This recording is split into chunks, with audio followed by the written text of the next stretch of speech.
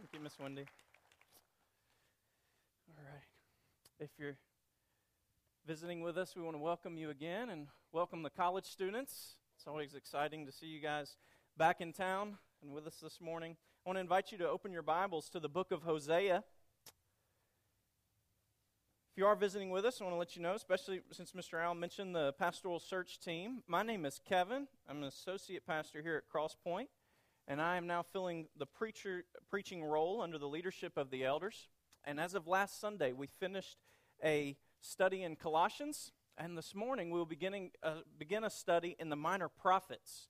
I've discussed this with the elders, and they thought this will be a great study for us, and so we will begin with the book of Hosea. But we want to set the stage a little bit on the minor prophets. Sometimes they can be confusing. They're minor prophets, so does that mean they're not important? They're not a big deal. What does it mean? They're minor prophets. And they're called minor prophets not because they're not a big deal, not because they were even less influential, but simply because the books are shorter. The minor prophets range from 14 chapters to just one chapter, while the major prophets being Isaiah, Jeremiah, Ezekiel, and then sometimes we put Daniel in that group. While Daniel's a shorter book and includes much more apocalyptic literature, sometimes we'll include him there, but those books range from 48 to 66 chapters, excluding the book of Daniel. Isaiah, Jeremiah, Ezekiel range from 48 to 66 chapters. So the reason we call them minor prophets is not because they're not good prophets or anything, or less important or even less influential, but simply because they were shorter. Simply because they were shorter. Now, I want to give you some context in which the minor prophets are coming. They receive their prophecy, and they're giving these messages. We're not going to travel deep into it, but suffice it to know that these were turbulent times in the history of Israel. Kings and even priests had rejected God's law. The kingship is described by one author as usurpation by assassination. And so the kingship is being gained by some people coming in, killing a king, and then taking the throne, which is not at all to do with God's covenant of Israel, with Israel. And politically, Israel was trusting in other nations, Assyria, Egypt, and eventually Babylon. Israel would try to partner with to gain power and to protect themselves. Spiritually, Israel was trusting in Baal, the god of the Canaanites, the god of the foreign nations. And so Israel, in every way that they could, was rejecting the covenant that God had made with them. Now, to think about the covenant God made with them, we would look at this in Leviticus chapter 26. And we're not going to go into that. It's a very long chapter, but let me explain just a little bit to you about what this covenant was about. God came to the people of Israel and He said, I want to enter into a relationship with you. He brought them, made them His people, and said, here's the agreement. I will bless you. I will give you all that you need. I will give you the agriculture. I will give you protection from your foreign enemies, everything that you need. And your stipulation is you just must obey me. Obey me. But if you don't obey me, I will take away the fruitfulness in your land. The people around you, the surrounding nations, will hit you from every side.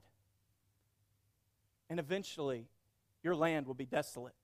I will send you to other nations. This will be the result if you don't obey me. This is the covenant. This is the agreement. Very simple. Obey me, I will bless you. Disobey me, I will curse you.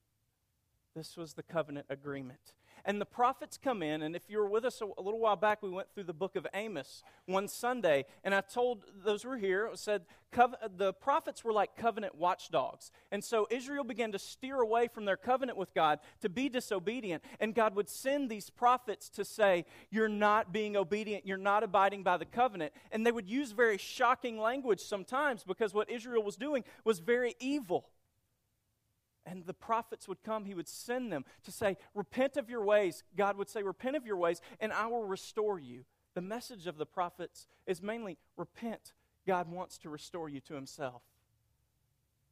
This is their message. Hosea is a little bit unique, though, isn't it?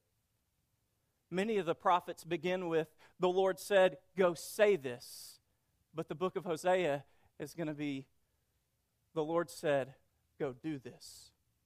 And so, I would invite you to stand with me, and we're going to read in the book of Hosea. We're going to read verses 1 through 11. That's chapter 1, and it's basically a summary of the entire book of Hosea, setting the stage of everything that's going to happen. It reads, "The word of the Lord that came to Hosea, the son of Beeri, in the days of Uzziah, Jotham, Ahaz, and Hezekiah, kings of Judah, and in the days of Jeroboam, the son of Joash, king of Israel. When the Lord first spoke through Hosea, the Lord said to Hosea, Go take to yourself a wife of whoredom and have children of whoredom, for the land commits great whoredom by forsaking the Lord. So he went and took Gomer, the daughter of Diblaim, and she conceived and bore him a son. And the Lord said to him, Call his name Jezreel, for in just a little while I will punish the house of Jehu for the blood of Jezreel. And I will put an end to the kingdom of the house of Israel. And on that day I will break the bow of Israel in the Valley of Jezreel. She conceived again and bore a daughter. And the Lord said to him, Call her name No Mercy. For I will have no more mercy on the house of Israel to forgive them at all. But I will have mercy on the house of Judah. I will save them by the Lord their God. I will not save them by bow or by sword or by war or by horses or by horsemen. When she had weaned No Mercy, she conceived again and bore a son. And the Lord said, Call his name Not My People. For you are not my people, and I am not your God. Yet the number of the children of Israel shall be like the sand of the sea, which cannot be measured or numbered. And in the place where it was said to them, You are not my people, it shall be said to them, Children of the living God. And the children of Judah and the children of Israel shall be gathered together, and they shall appoint for themselves one head, and they shall go up for the land, for great shall be the day of Jezreel." You may be seated. Lord, we thank you for the message of Hosea. God, we praise you, Lord, that you forgive us of our sins, that we are Gomer, yet you come to us and you say, I will bring you back, I will restore you. Lord, thank you. I pray that you would help us to see this message this morning, to see how it relates to our own lives, to see how we fit in this story. Lord, may we be greatly humbled by your mercies, that you would fill this time, that you would fill this place with your Spirit, Lord, so that we may hear your word and we may be transformed. It's in Jesus' name we pray. Amen. Now, if you're looking for baby names, Hosea is not the book to go to, obviously. But let me give you the timeline of Hosea's ministry. He's approximately 760 BC to 722. If you recall, 722 is the time period when Israel will be utterly destroyed and led away to Assyria. So the context of Hosea's ministry is 40 years of watching God's people grow closer and closer to judgment. And his audience, let me remind you that Israel and Judah have split at this time. Judah's in the south, Israel's in the north. Hosea is one of the earliest minor prophets, and he comes and he's prophesying to the nation of Israel, not to the nation of Judah. This is the message he is giving to them. Now, I do want to provide you just a couple of scenarios. Whether you know it or not, sometimes we think about the book of Hosea and we just say, oh, he went and married a prostitute. It's as simple as that. And then they had children. And it's simple. But there actually are several views on how this book works out among very conservative scholars. So it's not that I'm liberal and I'm giving you some of the liberal scholars' views. It's that even conservative evangelicals have several views on how this kind of plays out. And I just want to give you two of these. And then I'm going to tell you, and I'll go ahead and tell you now, regardless of how you see the text working out, the main point of Hosea is God's people are like a marriage partner committed to unfaithfulness. Only his covenant faithfulness can restore the relationship. So regardless of which view you take here, the main point is still the same. God's people are like an unfaithful marriage partner, and only God's covenant faithfulness can restore things. But here are just a couple of the scenarios. If you'll take your notes out of your folder, if you don't have those out already, those will be very helpful during this time. Scenario 1. Gomer was not an adulteress when Hosea married her. It was simply that God told Hosea to go marry a woman and she would become an adulteress later. Her adultery came out after their marriage. Their first child, Jezreel, was born to Hosea. And as you'll notice in the text, it says specifically that Gomer conceived and bore Hosea a son. In those first verses concerning Jezreel, it says this son was born to Hosea as the father. However, the next two children do not have Hosea named as the father. It simply says that she bore children, these two children. And so some commentators will try to say that these are not Hosea's sons, that this is where Gomer's adultery comes out, that these next two children are children of adultery. That's a very popular view. Very popular view. You'll see that in many of your study Bibles. One of the problems with that view is that there's not in the Hebrew enough in the text to be able to say that these are not Hosea's children. All it simply says is these children were born to Gomer, and it doesn't say that they're not Hosea's children. There's just not enough there to be able to say for sure that these aren't Hosea's. They're taking some liberties there. Scenario 2. Gomer was an adulteress when Hosea married her. This takes the first verses very explicit. It says, God says to Hosea, go marry a woman of whoredom. Sorry for the language. As I said before, the prophets are very explicit, very shocking in their language. This is not mine. This is the Lord's. But she was an adulteress when Hosea married her. And she already had children when he married her.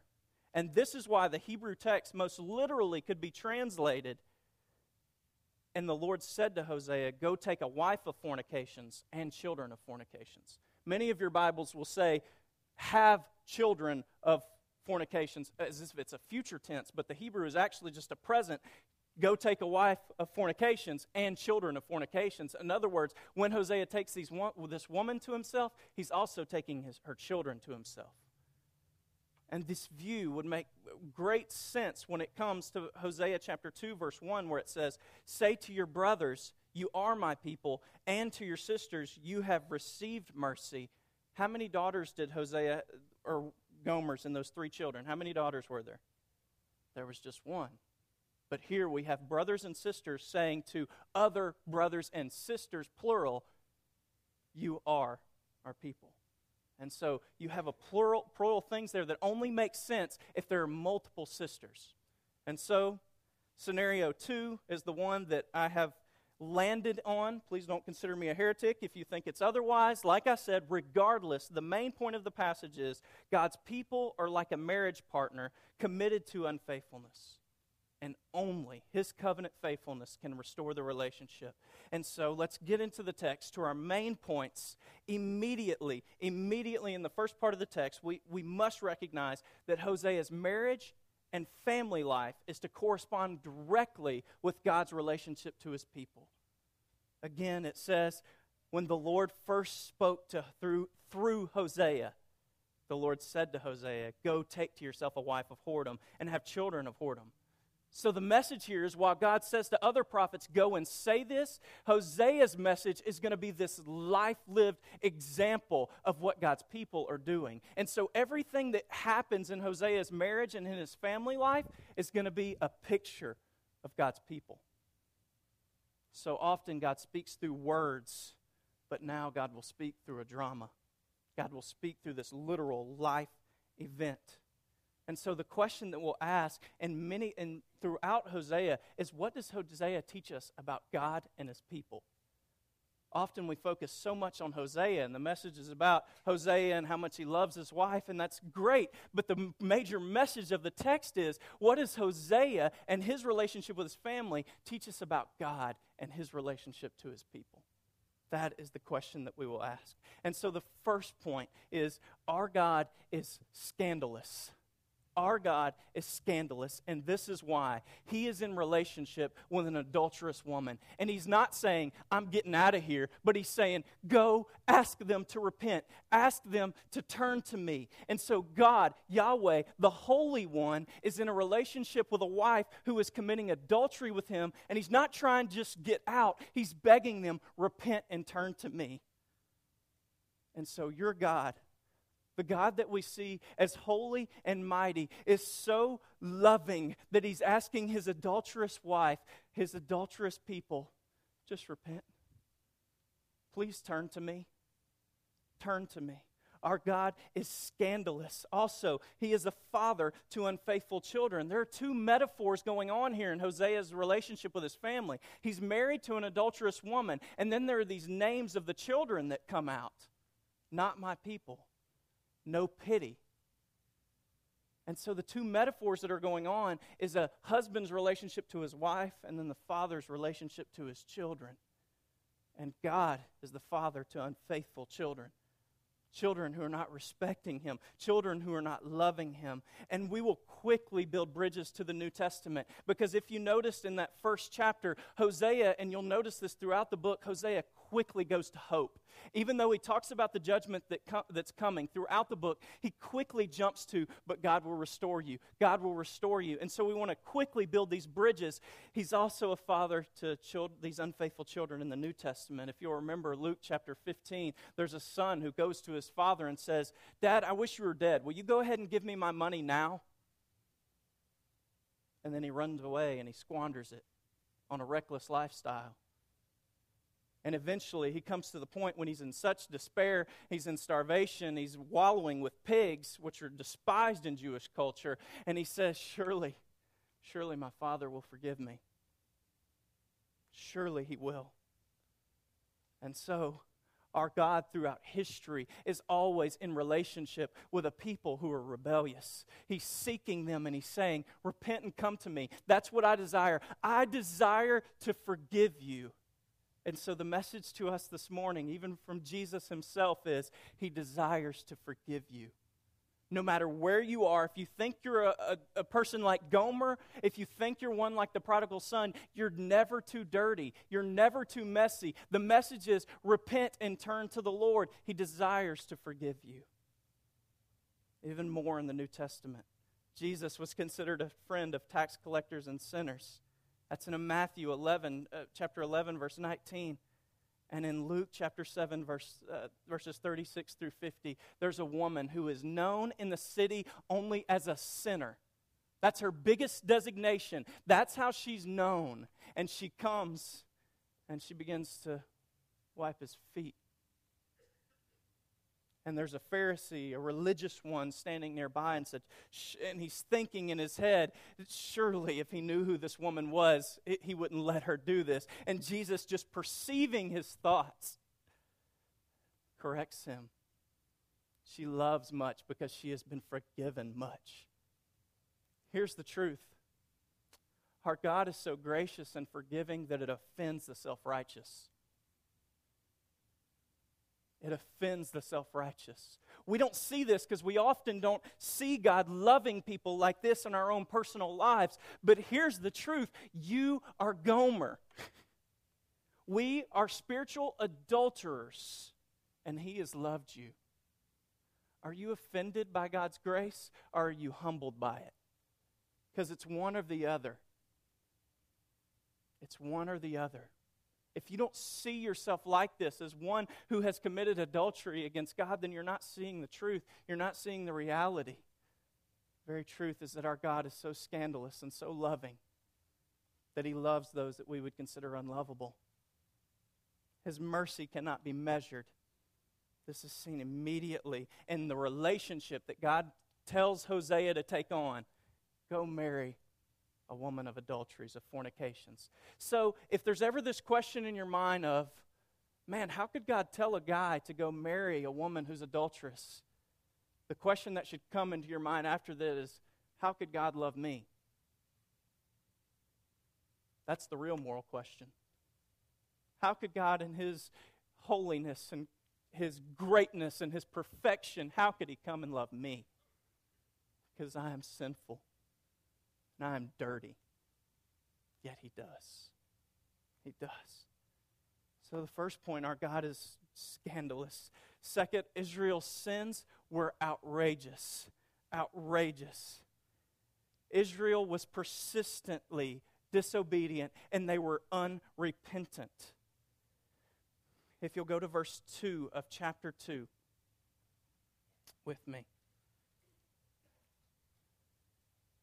It is no longer talking about Hosea and Gomer, but it's the metaphor is there, but it's actually God speaking about His people at this point. And He says, plead with your mother, plead, for she is not my wife, and I am not her husband, that she put away her whoring from her face and her adultery from between her breasts, lest I strip her naked and make her as in the day she was born. Now, from the text, you might say that God has offered them a divorce certificate. God says, she is not my wife and I am not her husband anymore. But look at your notes, Isaiah chapter 50, verse 1. We want to be very clear what's happened in the relationship between God and his people here. Isaiah chapter 50, verse 1, behold, for your iniquities you were sold, and for your transgressions your mother was sent away. It is Israel's sins that have drove them to this point. It is Israel's sins that have divided the relationship between them and Yahweh. The covenant was not divided by God. It was divided by his people and their sinfulness. They were persistent and they were unrepentant. There was a cycle of dissatisfaction. Hosea chapter 2, verse 7. She shall pursue her lovers, but not overtake them, and she shall seek them, but will not find them.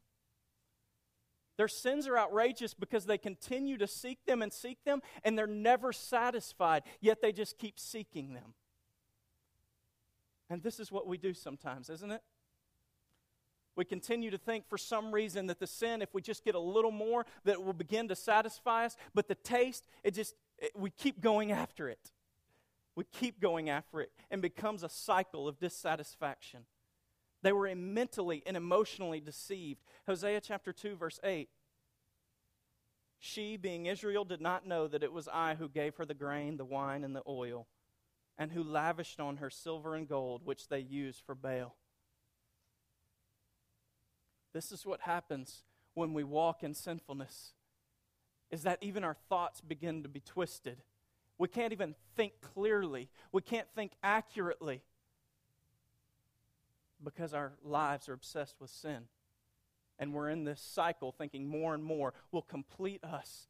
And so Israel became deceived. And this is where they begin to trust in Assyria. As I said earlier, they're beginning to trust in these foreign nations, thinking that will take care of them, but they're simply deceived because God said, if you will turn to me and repent, I will keep you. I will preserve you. Has this happened to you at all? Have you begun to think, if I take care of this situation, everything will be fine? I just need to take care of this, when what you really need to do is turn to the Lord? You really just need to turn it over to him? Trust him? Are you in this cycle of dissatisfaction in your life where you're just discontent? Maybe you're even miserable and unhappy. The message is for you is to turn to the Lord. He is your salvation. He is your help. Ultimately, their sins were a rejection of God. Hosea 2, verse 13, I will punish her, being Israel, for the feast days of the Baals, when she burned offerings to them and adorned herself with her ring and jewelry, and went after her lovers and forgot me, declares the Lord. The imagery here is so vivid. The picture God is giving is a husband who is watching her wife, his wife, prepare herself to go to a party. That's what Israel was doing. They were going to parties to celebrate Baal. And so the husband is watching his wife put on all this jewelry and get ready to go out to a party. Yet he's not invited. He's watching her get herself beautiful. Can you imagine this, husbands? Wives even. You watch your husband get ready to go out, thinking you're the one that will go with them, but all of a sudden they leave and you realize you're not invited and you know exactly where they're going. They're going to commit adultery. And this is what Israel was doing. God saw them get themselves all beautied, and then they went and committed adultery at the temple with Baal. And here, we need to apply this to ourselves. As one writer says, the reader may find himself confronted by a mirror rather than a window, since Israel's sin is also humanity's and every man's. This is what we do every time we sin. We go and we commit adultery against God. We make idols in our lives. And so if you think you're not like Israel, this is exactly what we've done. Even as we studied worldliness, is there anything in your life that you've realized is more important than holiness and your response to the Lord? Have you submitted yourself fully to Him? Because if not, this is your act. This is you. Next, His justice, God's justice, is necessary. His justice is necessary. Justice is God's promised outcome for sin. We talked about Leviticus 26 earlier. What God had promised to the nation of Israel for their disobedience would be destruction. He promised them that if they continued in sin, that He would destroy them, that He would punish them. And so God had to be faithful to His promises. And so if Israel continued in this sin, what would be the end? They would be punished. So Hosea 1:4, I will punish the house of Jehu for the blood of Jezreel. And this is basically all the text is saying is a repetition of Numbers 32 where it says, be sure your sin will find you out. See, what happened is the house of Jehu had gone to the Valley of Jezreel and they had killed other kings. They had gone and spilt blood of other kings. And then they took on the kingdom. And what God is saying, it's been a number of years at this time, and God is saying through Hosea, soon I will punish this kingdom for what they've done. While they think they've gotten away with their sins because it's been a number of years, their sin will find them out.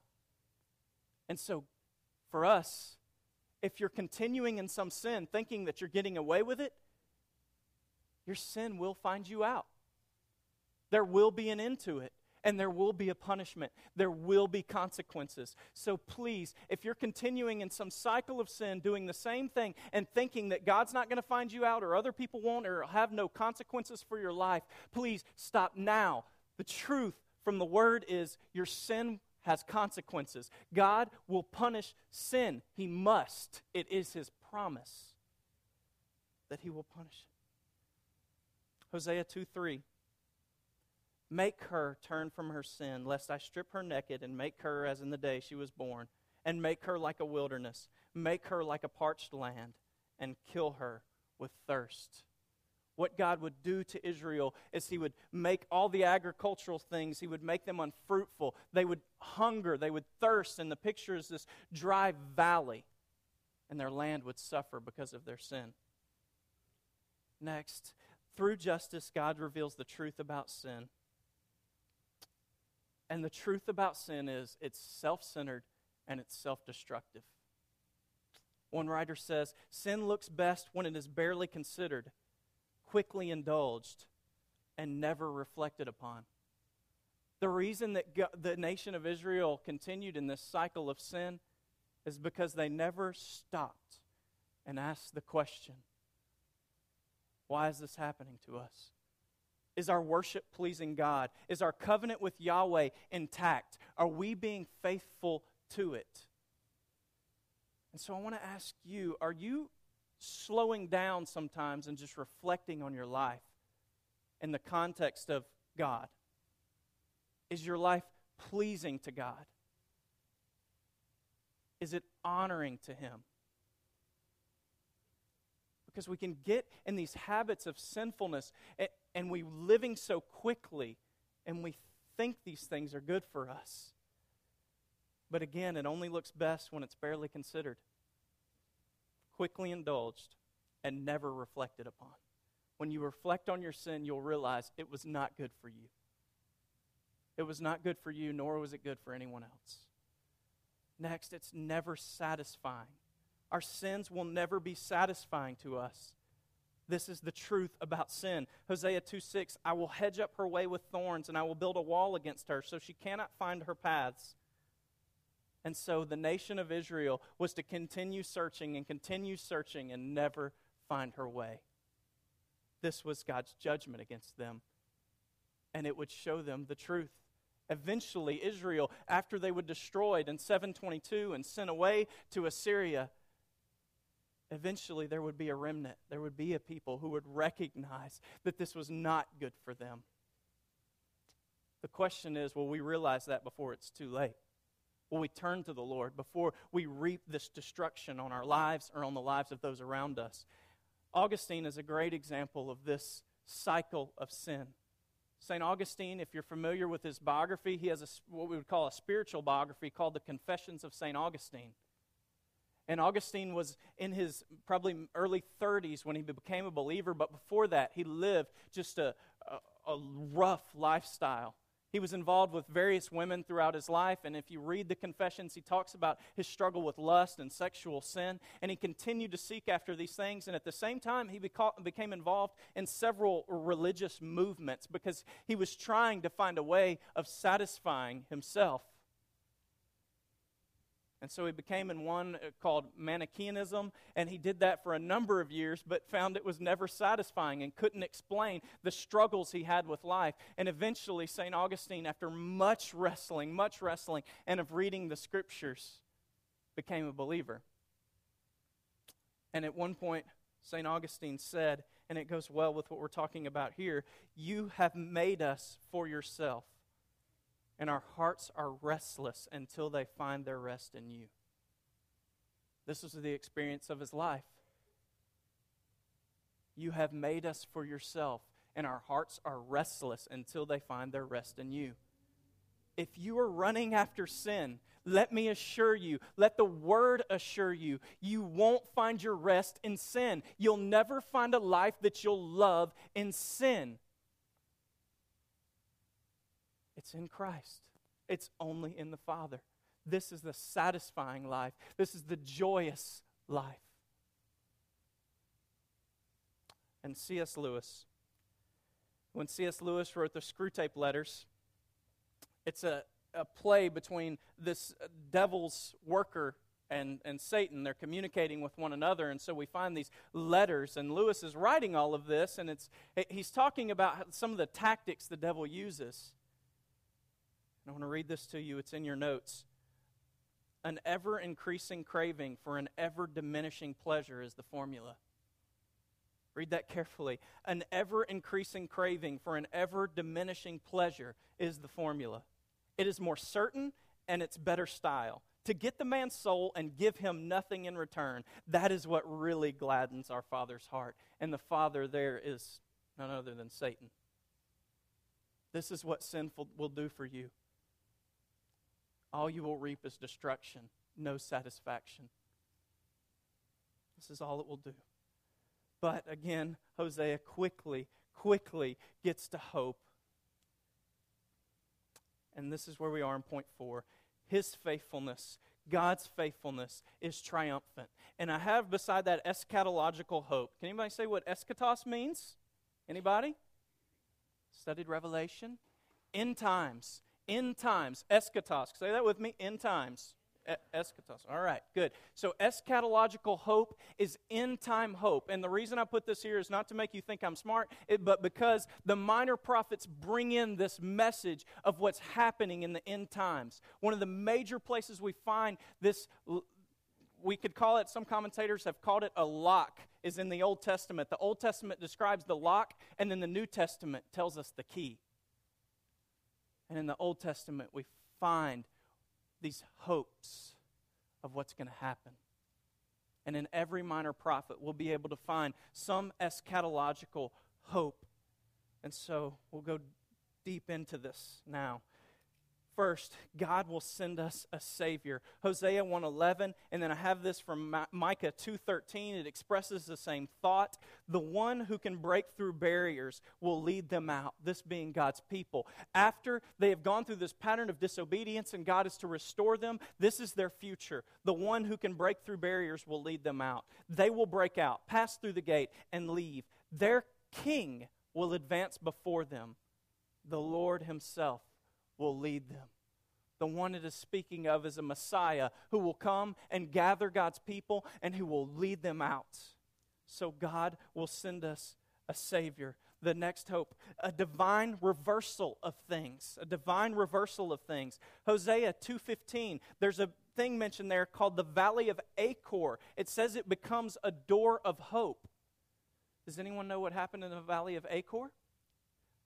There's someone named Achan who was killed there. The Valley of Achor was a place of blood where the people of Israel had to destroy a family of their own people because they had sinned. Yet God says, your memory of that place will change. The Valley of Achor will become a door of hope. God will reverse things. Next, Jezreel, the son that Hosea first named, which brought up these ideas of destruction. What happened in Jezreel was bloodbath. The kings of Israel had been destroyed there. And so while this name at first of this child has a negative connotation for Israel, what the word means is God will sow. And so in the future hope, this Jezreel is no longer a negative thing, but a positive thing. And God turns it around and says, I will sow the people again. I will raise them up. Again, a reversal. Also, Hosea 1:10. And I have there, and Romans 9:25 through 26. The reason is that in Romans, Hosea 1:10 is quoted exact. It says, I will call those who are not my people, and I will call her who was unloved, my beloved. And in the very place where it was said to them, you are not my people, there they will be called sons of the living God. Again, these names of in chapter 1 of Hosea's children, the one that God says, I will not have pity on them any longer. God, there's a divine change, reversal. And God says, I will have pity. And the one who God says, they're not my people, there's a divine reversal, and he says, they are my people. And the very beautiful thing that it's used in the book of Romans is this is where God is opening up his covenant, not just to Jews, but to all children of Abraham, to all those who have faith in Yahweh and his Son, Jesus Christ. This is the messianic hope. This is the hope that he will send one and that he will gather his people together. Next, God's faithfulness will permanently restore our intimacy. Hosea 2, verses 19 through 20. This is in your notes. God says, I will betroth you to me forever. I will betroth you to me in righteousness and in justice, in steadfast love and in mercy. I will betroth you to me in faithfulness, and you shall know the Lord. God again brings in this marriage analogy. And God is the husband, and he goes, and in ancient times, the one who wanted to marry the daughter went to the father and had to pay a bridal price to get the daughter betrothed to him. And so here we see that the Lord is the one who pays the bridal price. He comes and he says, I will betroth you to me, and I'm going to give you these qualities. What was the problem between God and Israel? Was it that God couldn't be faithful? No, it was that the people couldn't be faithful. And so the end of this promise is, God says, I will betroth you to me in faithfulness. And so that problem of us never being able to be faithful to the Lord, of Israel not being able to be faithful, is God says, I'm going to fix this. I'm going to bring you to myself. I'm going to betroth you to myself in righteousness and in faithfulness. And so God fixes it, and the covenant is permanent. And this is why one writer says, 3 things are made very plain here. The permanence of this union, the intimacy of it, and the fact that it owes everything to God. God is the one who comes. He is the one who pays the bridal price, and he is the one who brings us to himself. This is the picture. Then, in the closing of chapter 3, Hosea models for us God's message of salvation. All of chapter 2 is about God and his people. God and his people. And in this small section, the small chapter 3, this is the last time that Hosea and his wife will be mentioned the rest of the book. The rest of the book. What God has done between his relationship with he and his people, he tells Hosea to do the same. Chapter 3, verse 1. And the Lord said to me, go again, love a woman who is loved by another man and is an adulteress, even as the Lord loves the children of Israel, though they turn to other gods and love cakes of raisins. So I bought her for 15 shekels of silver and a homer and a lethek of barley. And I said to her, you must dwell as mine for many days. You shall not play the whore or belong to another man. So will I also be to you. For the children of Israel shall dwell many days without king or prince, without sacrifice or pillar, without ephod or household gods. Afterward the children of Israel shall return and seek the Lord their God and David their king, and they shall come in fear to the Lord and to his goodness in latter days. This shows the extreme lengths that our God goes to save us. While we sell ourselves into slavery, he comes and he pays our price and pulls us out. This is what our God has done for us. We've sold ourselves into slavery to sin, yet he sent his Son and he paid the price so that we could be with him. So that we can be with him. The nation of Israel, what would happen where it says, you must dwell as mine for many days, you shall not play the whore or belong to another man, so will I also be to you. But the children of Israel shall dwell many days without king or prince, without sacrifice or pillar. All these things. The nation of Israel would be sent into Assyria. They would not have the kingship. They would not have the religion. They would not even be a nation anymore. In a sense, the covenant felt like it was entirely broken, entirely gone. But God says, afterward the children of Israel shall return and seek the Lord their God and David their king. This is the eschatological hope. This is the end time hope. See, David their king, David their Messiah. As Jesus comes in Matthew and he's in the line of David. And he's the master of David. He is before David, before Abraham was, I am. He is our hope. This is what Hosea is pointing towards. The day that we will be restored. And so even now, the message is that Jesus with his death and his resurrection has broken out, and we're in part of the end times. We call it the now and the not yet. Because we're there, but we're still waiting. And he will come again, and he will restore us to himself fully. To himself fully. And so the message of Hosea, some application questions. Are you offended by God's grace or are you humbled by it? Again, we are all Gomer. We are all these children who have gone astray. Where are you in this? God's grace is great. Are you miserable because of sin in your life? This is meant to lead you to repentance. Are you in a cycle of continuing to seek it and thinking that it's going to leave you satisfied eventually? The message is repentance. And for you who think your life is too messy, for you who think that God can't clean you up, the deep message of Hosea is God's grace cannot be measured. It cannot be measured. He desires to clean you up. He desires for you to turn to him. And the very practical message that Hosea teaches us as he himself goes to his wife and buys her back is, have you put limits on your own willingness to forgive? Or is your life a display of God's forgiveness of your sins? Let us remember what Jesus said. If you cannot forgive others, neither will your Father forgive you. Neither will your Father forgive you. So at this time, I'm going to ask the musicians to come forward. And I do want to provide a time for anyone to come forward who would like to pray or talk on these things. I'm going to ask Mr. Allen T. to come forward in just a minute. Dr. David's not here with us today. But if you think you're too dirty, if you think you're too messed up, please listen to the message of Hosea. Your life can't be too messed up. God desires you to repent and to turn.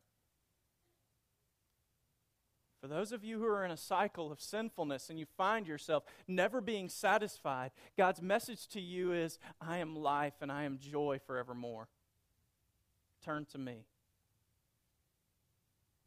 And for those of you who are unwilling to forgive, do you know God's forgiveness? God's forgiveness is not measurable. Why is yours? We as the church body must be willing to forgive one another, whatever grievances and outside of this place. This is how we exalt Christ and exalt the gospel that He's given to us. So, if you would like to pray, I want to ask you that in a few moments that you would come forward. If you would like to say, how do I know this God? How do I be in relationship to Him? You can come forward. If you don't want to come forward, then we're definitely here for after. Anytime you want to talk, we are available. But let me pray for us. Father, thank you for the message of Hosea. Thank you, Lord, that it shows us your deep love. God, thank you that you do judge sin. Lord, you show us that it's not good, Lord, for your glory nor for us. Lord, thank you that you seek us out. Lord, that you sent your Son that you may bring us to yourself. Thank you for the hope that we have, Father, that we will be with you, that we will dwell with you forever, Father, and that this union is permanent. Because you have given us your faithfulness. You have given us your righteousness. We praise you, Lord Jesus. Make these things clear in our heart. Thank you for this time to reflect on your word. It's in your name we pray. Amen.